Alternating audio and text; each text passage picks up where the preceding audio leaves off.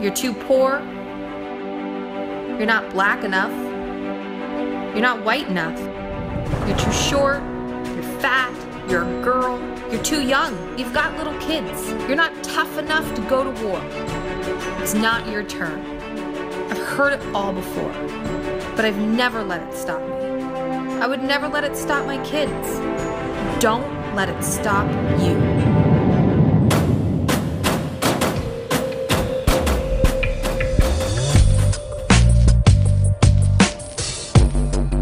Welcome to this episode of Longest War. My name is Lauren Del Ricci. I'm a United States Navy veteran and currently a fellow with the Veterans Breakfast Club. Ariana, I know you're an Army veteran. Welcome to the Longest War podcast. How are you today? Good. Very excited to be here. Thanks for having me. Yeah, it's our pleasure. I was really excited to hear that you agreed to do the podcast with us. I know you have lots of great things to share with us. So let's jump right into it. Sure. I know that you're an Army veteran. So tell me a little bit about what led you to choose the Army. I mean, it was about 2 months after 9/11 when I decided to join, and not having anybody in my family who served before, I didn't have a good understanding or indication of, what branch of service would best suit me. So I can remember going into the mall because that's where the recruiting stations are, and Marine Corps, Army, Air Force, Navy, they're all like right in a row. And so I can remember like walking into each one and kind of getting the spiel and then going, okay, I'll think about it, and like turning around and walking out. And I walked into the Army's recruiting station, and they said to me, well, we've got the most women and by far the largest branch of service. You'll get the most support. We have, the GI Bill, and started listing off all these really great things. And I don't know if he was just like a better sales guy than the other guys, but I was like, yep, all right, we'll do that. It sounds like he might have been a salesman before he became a recruiter, because every branch has the GI Bill. Right, yeah. Right? Yeah. I don't know what the difference is in female-male population, but I know like on my ship in the Navy, it was 10-1. So maybe, did you feel like there was you were surrounded by a lot of females in the Army? Did that come true? Oh, no. No. I think when I got to my first unit, there were like 3 of us. Salesman of the year. Yeah, for Army exactly. Recruiter. Yeah. Okay, so where did you do your basic training? So I did my basic at Fort Jackson, South Carolina. Okay. And I joined at a really, obviously we had just had the September 11th had just happened. And by the time I got to basic in the military entrance processing portion of it, where you get all your shots and all of that, right. It was Thanksgiving. Oh. So I got like an extra week there because all the cadre left to go home with their families. And like it was a skeleton crew to watch over, the new recruits until we actually got to whatever unit we were assigned to for basic. So it was really crazy. I actually celebrated my 19th birthday in military entrance processing. MEPS. Yeah. And great place to spend your birthday. Right. But here's the thing, the women that I was housed with, they made me coupons. For my birthday, like we had no money. We had no way to like get anybody a gift, but we had pen and paper. So they were like, 1 free boot shine, braid your hair, make up your bunk. And I still like remember that and think about that often, because here we are all in this new place and they still found a way to celebrate my birthday there. And don't, get it twisted. Those are very valuable gifts. Yeah, exactly. Yeah. You're going to make my bunk. You're going to shine my shoes. Right. Yeah. I never enjoyed shining shoes, especially when they made you like spit on them. Yeah. That was never fun. I was like, this is gross. Yeah. You get the polish all under your nails. Yeah. It was a wreck. Yeah. That's awful. So what was your job in the Army? So I was a 31 Romeo, which those always change, but that was a multi-channel radio communications operator maintainer. Oh. Yeah, mouthful. So I, being enlisted, there were a variety of jobs that were open to me after I took the ASVAB and everything, but they, that one not only had a sign-on bonus, which was, pretty compelling for a kid like me that had never seen, I think the year I joined, my mom made $11,000 that year. So like a, $20,000 sign-on bonus was double what she would have made in a year. So that was like unheard of. Of course, yeah. And it was like, okay, I'll take that job. Sure. I don't know what I'm going to do, but it sounds cool. That's a very long name, but I did hear something about radios in there. So you were in comms. I was comms. I was commo. And essentially that's what I got assigned to a air defense artillery battery and would do the communications of they're called communications relay groups. They hook up to satellite and radar, was a part of that. And so we would do some of the communications between batteries, and you're deployed. Gotcha. How long was the training for that? So I did training at Fort Gordon, Georgia. So, Signal Corps. And I want to say I was there for like 3 months. Okay. Yeah. So 12 weeks. And you did deploy, correct? I did. Actually, overseas? I deployed in February of 2003. So technically right before we even announced we were going, when was Iraq. The initial invasion of Fallujah? That was in... So for Afghanistan, but this was, I was in Iraq war. Okay. So for the Iraq side of the war, that was not until March. Okay. I think March 20th is when. Okay. Yeah. So that's the date you remember. Yeah, I think that's the official date, but we were there in February. So I'm always curious because in the Navy, I get around by ship. Right. So what is the journey like getting over there? I mean, it must be hellacious, I can imagine. So a lot of our equipment didn't come over with us. Initially, they got put on boats. Right? Yeah. How you guys? We help you guys out. Yeah. And some of it came over on some of the larger aircraft. So, they call you up, said, hey, time to go. And we were all kind of understood that it was going to happen soon. We just didn't know when. Right. So you get the, 2:30, 3 o'clock call in the morning and your bags are already packed. Like you're just grabbing your bags and going. And it's a long process. You got to get your weapons and all of that. And then you get on these big carriers. And I think I was on a C-17 because we had some trucks on the aircraft with us. So cold on the, long flights. And there's no call button. No call button.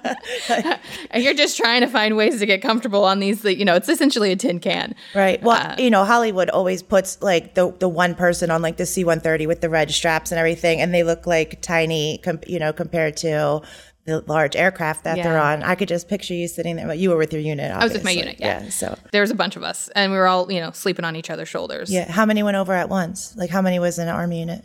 Goodness. I mean, like my battery, there was probably 100 of us. Okay. Okay. But there was, multiple batteries going together. Okay. So there's maybe like 500 of us in that initial from, my unit. Right. And you didn't know all of those soldiers personally. Oh, no. How many were like my division? I was a boiler mechanic, right? So there was probably like 25 or 30 of us that I knew everything about their kids. You know, like I knew them intimately. What was that like in the Army? Was that similar? Yeah, so like my platoon, because comms were smaller, so there was maybe 12 of us at the height of that. So those are the people that I'm still friends with today, right? And I now get to watch them have children and our families grow, which is really neat. But at the time, we were all just a bunch of kids. I mean, we're not officers. We're the, I think I was a E2 or E3 when I went over there. It was like nothing. Right. And so, I'm the one that's filling up sandbags and helping to kind of establish us there. And so we all were very unsure and didn't know what to expect because communication being what it is, doesn't always make it all the way down to the lower ranking folks. So I always say this is why I'm flexible and like adaptable to any situation today because I'm used to hurrying up and waiting. I'm used to letting people do their thing and figuring out where I fit in because that's all of what we did. And that's what we put on our resumes today, right? Like we could stand at parade rest for 17 hours and then still be able to answer the phone. Right. Yeah, exactly. It's my skill in the civilian world. Right. Hurry up and wait. How do we translate this? Exactly. Right. Okay. So how long were you over there? Like, was it, I think in deployment's like 9 months or? Well, so it was really interesting because of our unit and because of where we were. So we initially were in Jordan because this was at the start of the war. And I think my unit was only over there for this first deployment for 4 months. Okay. And we had a very specific job because I don't know how much I can talk about, but we were, while stationed there, it was our job to make sure that the country of Jordan was safe. And we also, there was other units in, Air Force and Marine Corps that also operated out of some of the same bases that we were on. We were relatively close to the Iraqi border. It was a shorter deployment, though, there were many that came after that. Not for me because of the way my service worked. Right. That was the only time I was deployed overseas. Oh, good.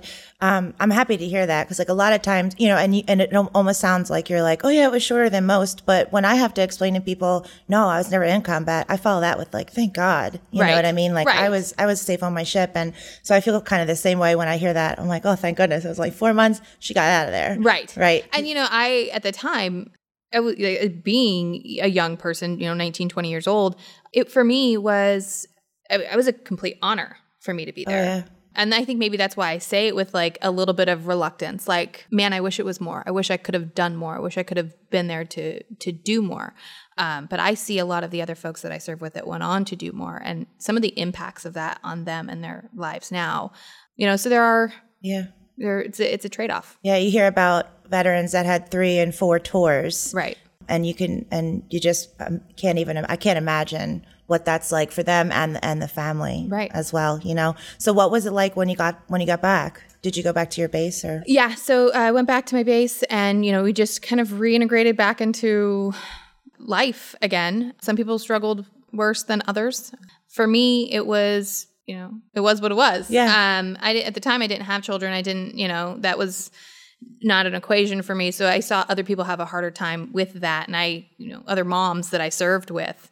When they would get letters home from their kids, and it would break my heart. I'm the youngest of 10. So I have all these nieces and nephews that would send me stuff, but it was always just a little bit different. Yeah, it's a little different. I don't have kids, but I do have nieces and nephews, but I can't imagine being the youngest of 10. Yeah. How about that? And now, were you still in the Carolinas when you got home from Iraq? No, I actually was at Fort Bliss, Texas. So that was where I got stationed after Georgia and moving out to Fort Bliss. Gotcha. Not as blissful as the title. Did you like it there? El Paso, Texas is an interesting place, and it's a lot different now than it was when I was there. But it had its upsides and its downsides, I'll say that. Well, give me, I always like to, kind of dive in there and say, give me an example of an upside and a downside. You can pick which one you want to do first. So I'll go with the upside. I'm more of a positive person. So the upside was that it was a really beautiful country. Right. You were in a mountainous region, and it was a part of the country I'd never been to before. So it was a really great experience to kind of learn the culture, because there is so much of the Hispanic culture in El Paso. So some of the best Mexican food I've ever eaten. So there's a lot of that. The downside is that it is hot. It gets really, really hot.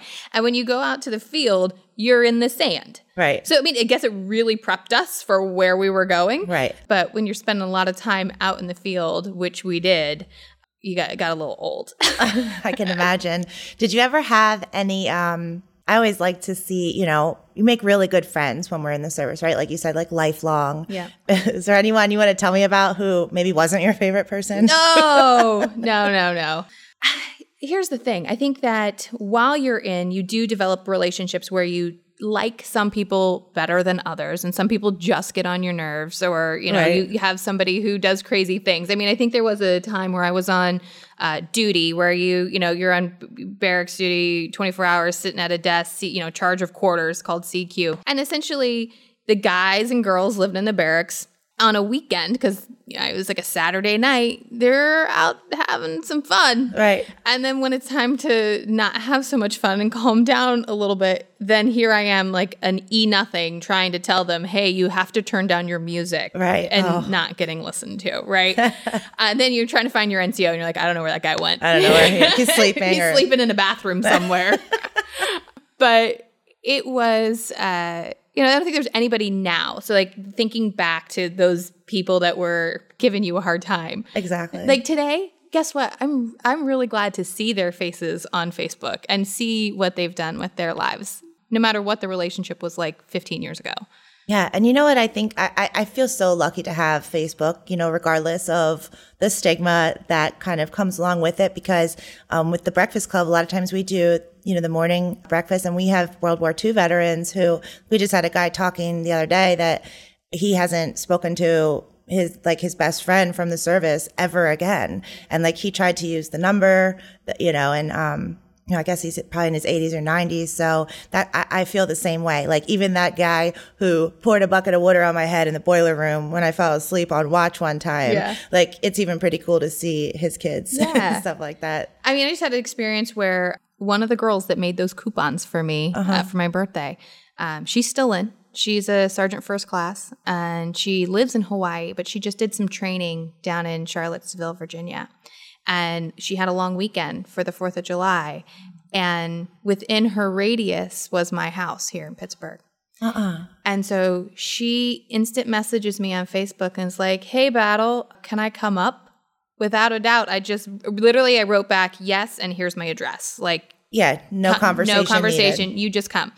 And wow, I got chills. It was so wonderful to see her. Like she was one of my very first friends in the Army. And here we are 15, 16 years later with, very different life paths that we've gone down. But no matter what, no matter where we are, when she came and spent the weekend with me and my family, it was awesome. Of course. It was like no wonder we were friends, because we still are, and we just pick up where we left off. And that's what the Army did for me. That's what the military does for so many of us. I hear that so much, and it really is a neat part of serving, the relationships that you make, with your fellows. So what are you doing now? Like what's I know you have a lot of great things to share with us, so I want to make sure to save some time for that. Yeah, so when I served in the Army, I struggled a lot with my weight. And I think there's many women that did. But for me, when I went to join, they actually told me I was too fat and I needed to lose weight before I could join. Was this a recruiter? I can't remember where we got my first tape test. Yeah, I think it was the recruiter. It was in the recruiting station, because they take your height and weight to kind of see where you fall out with your, BMI and whatnot. And yeah, so they're like, you got to lose some weight. And they gave me like this ridiculous meal plan to follow of like tuna, fish, and crackers for 5 days, and running with garbage bags underneath sweat clothes. Here's a 5-day membership to LA Fitness. Use it. And I did. And they want you to do it in 5 days. Yeah. Thanks for all the time. Lose 10 pounds in 5 days. Go. And I was like, okay, this doing is healthy. it. Let's do this. And for me, I wanted to go. September 11th had just happened. The reason I joined was because my community, growing up poor, growing up with a waitress for a mom and a dad who was a maintenance worker in a hotel and sometimes, drove a tow truck, we had to rely on things like food stamps and free lunch and, food banks in our community at the holidays to make sure we had a turkey on our table. And so when September 11th happened, for me, this was a way that I could give back to this community that had done so much for me and my family.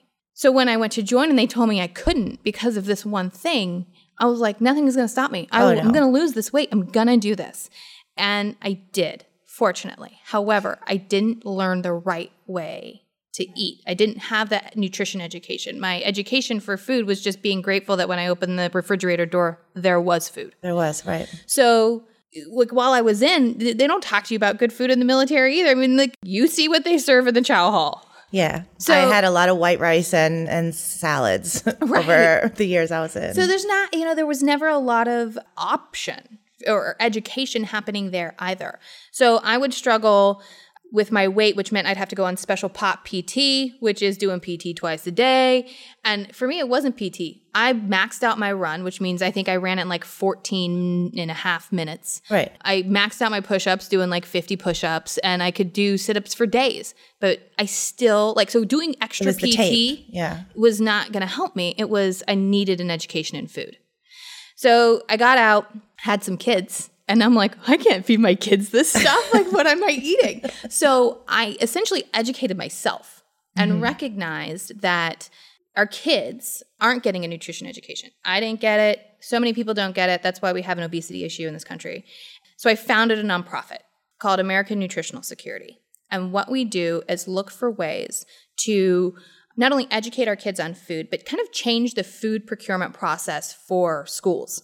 So going local, because right now, especially here in Pennsylvania, where our number one industry is agriculture, we've got a lot of farms, and we've got a lot of farmers that can provide and be that procurement source for schools. Have the farm down the street be the one that's providing the sweet potatoes or the cabbage. Right, instead of Papa John's. Or Papa John's, or doing. even like shipping from out of state. So actually one really interesting statistic is we spend $500 million in Pennsylvania on school lunch, or school meals, right? Breakfast and lunch. Of that, only 3% is spent in Pennsylvania with Pennsylvania farmers. Well, there certainly seems like there's a need for a middleman there to connect the local farms with the schools. So that's where you came in? So that's where I come in.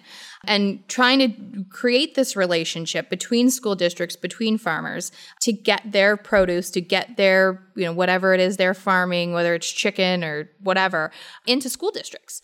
And not only just because we see it as a national security issue, we have obese kids. Kids can't join the service even if they wanted to because they struggle with obesity like I did, but also as an economic stimulus for the state. For every dollar we spend sourcing food locally, we actually put $2.16 back into local economies. So it actually makes a lot of sense. Not only do our kids get a better nutrition, we bring farmers in to educate them on the food that they're eating, and then the farmers are then helping to stimulate the economy across the state. Right. And so we're not the first organization to think of this. I mean, there are school districts in Los Angeles, the LA Unified School District. They do this with their farmers there. So it's not uncommon. Right. And I've heard of different, certain schools that, grow their own gardens, and they teach the children how to harvest those crops and how to prepare them, and they teach them about them. I admire what you're doing. I think it's great. And I years ago, I read that report, Too Fat to Fight. Yep. Have you read that? I have 1 in 3. Is that I forgot, it was a while since I've read it, but 1 in 3 will be ineligible. Yeah, 1 in 3 young adults between the ages of 17 and 24 are unfit for military service due to obesity. Wow. There's certainly a burgeoning need. And that's kind of something that's sweeping the nation, not only with, military service and being eligible for that, but just in general. Right. I applaud what you're doing with that. And I know that this kind of ties into the other fabulous thing you're doing right now, which is running for office. Yeah. So I'm also running for lieutenant governor. As this nonprofit, I started to see that there was a really need for a policy change, right? We as a Commonwealth can help support our schools. I ran for office before. I ran for Congress back in 2012 in the 16th Congressional District. I lost that race, but I learned a heck of a lot. And I think that taking some of those experiences from that campaign and taking a lot of my experiences, not only growing up as a poor kid and then my military service, but these ideas about how we can actually stimulate the economy here, how we can actually grow Pennsylvania. And I said to my husband, I think I'm going to run for lieutenant governor. And he looks at me because of who he is. And he says, yep, let's do it. Oh, wow. What a great response. Yeah, he's great. He's a great dad. He's a great spouse. And he's running my campaign. So and your campaign manager. Yeah, and my campaign manager. And, he and I talk about this a lot. And we talk about ways that we can be bettering our community. So part of the campaign are service projects. And so I look at what the Mission Continues does, and I look at what Team RWB does and what Team Rubicon does, and all of these veteran service organizations, and they inspire me. And so when I said to him I wanted to run, not only do I want to run on a platform of trying to increase the local economy here in Pennsylvania, but I also want to run on a platform of service and what that means to young people, what that means to communities, and what that means to families. So as a part of this campaign, we go out and volunteer our time and our energy and our effort to other organizations that have service projects as well. Wow, that's admirable. Because, that was my favorite part of, when I got into the Mission Continues. You really get up there, you pull up your sleeves, and you're doing physical work. And at the end of the day, you can kind of turn around and be like, wow, I did that. And you're setting an example for the youth in the community, and you're getting them moving too, right? You're getting them away from the TVs and the video games. You're getting them outside, and their hands in the dirt, getting them moving. Yeah. So do you have any ideas, for the coming next couple months, like any kind of service projects you have in mind? Like, how do you work between the farms and the schools and kind of make that project happen? What does that look like? So a lot of the work that we've been doing with the nonprofit's on hold while we work through the campaign. Okay. But what I see, the way that we are participating in service projects for the campaign is, when the Mission Continues has a service project going on in Homewood, or there's one coming up soon, registering, going. Gotcha. Throwing on the blue t-shirt. And it's not about trying to get more people to vote for me. It's just about showing others what it means to taking an active role, right? People can talk all day about what they want to do or what we should be doing. But I think there is some action. And as a Army vet, I go, look, like we actually have to roll up our sleeves. We got to throw on our boots and we got to go do some work. And so that's the difference. I don't want to just talk about it. I want to live it. It's a part of my life. I want to teach my kids that this is how we better our community. This is how we better our little portion of the world. I think the votes will naturally come with leading by example like that. I have faith that those votes will just roll right in, Ariana. I know it. Thanks, Laura. And next time we have you back, I'm going to have to call you like Lieutenant Governor Berringer. I'm sure there's a specific title, but to be honest, I don't know. We might want to research that. Yeah, we'll get to Google after this one. Well, thank you so much for joining us. It was our pleasure to have you today. Oh, thank you for having me. This was really great to share my story. So thanks. Thank you for joining us on this episode of Longest War. If you like what you heard, please be sure to rate us and subscribe on iTunes, SoundCloud, Google Play, or your favorite podcasting app.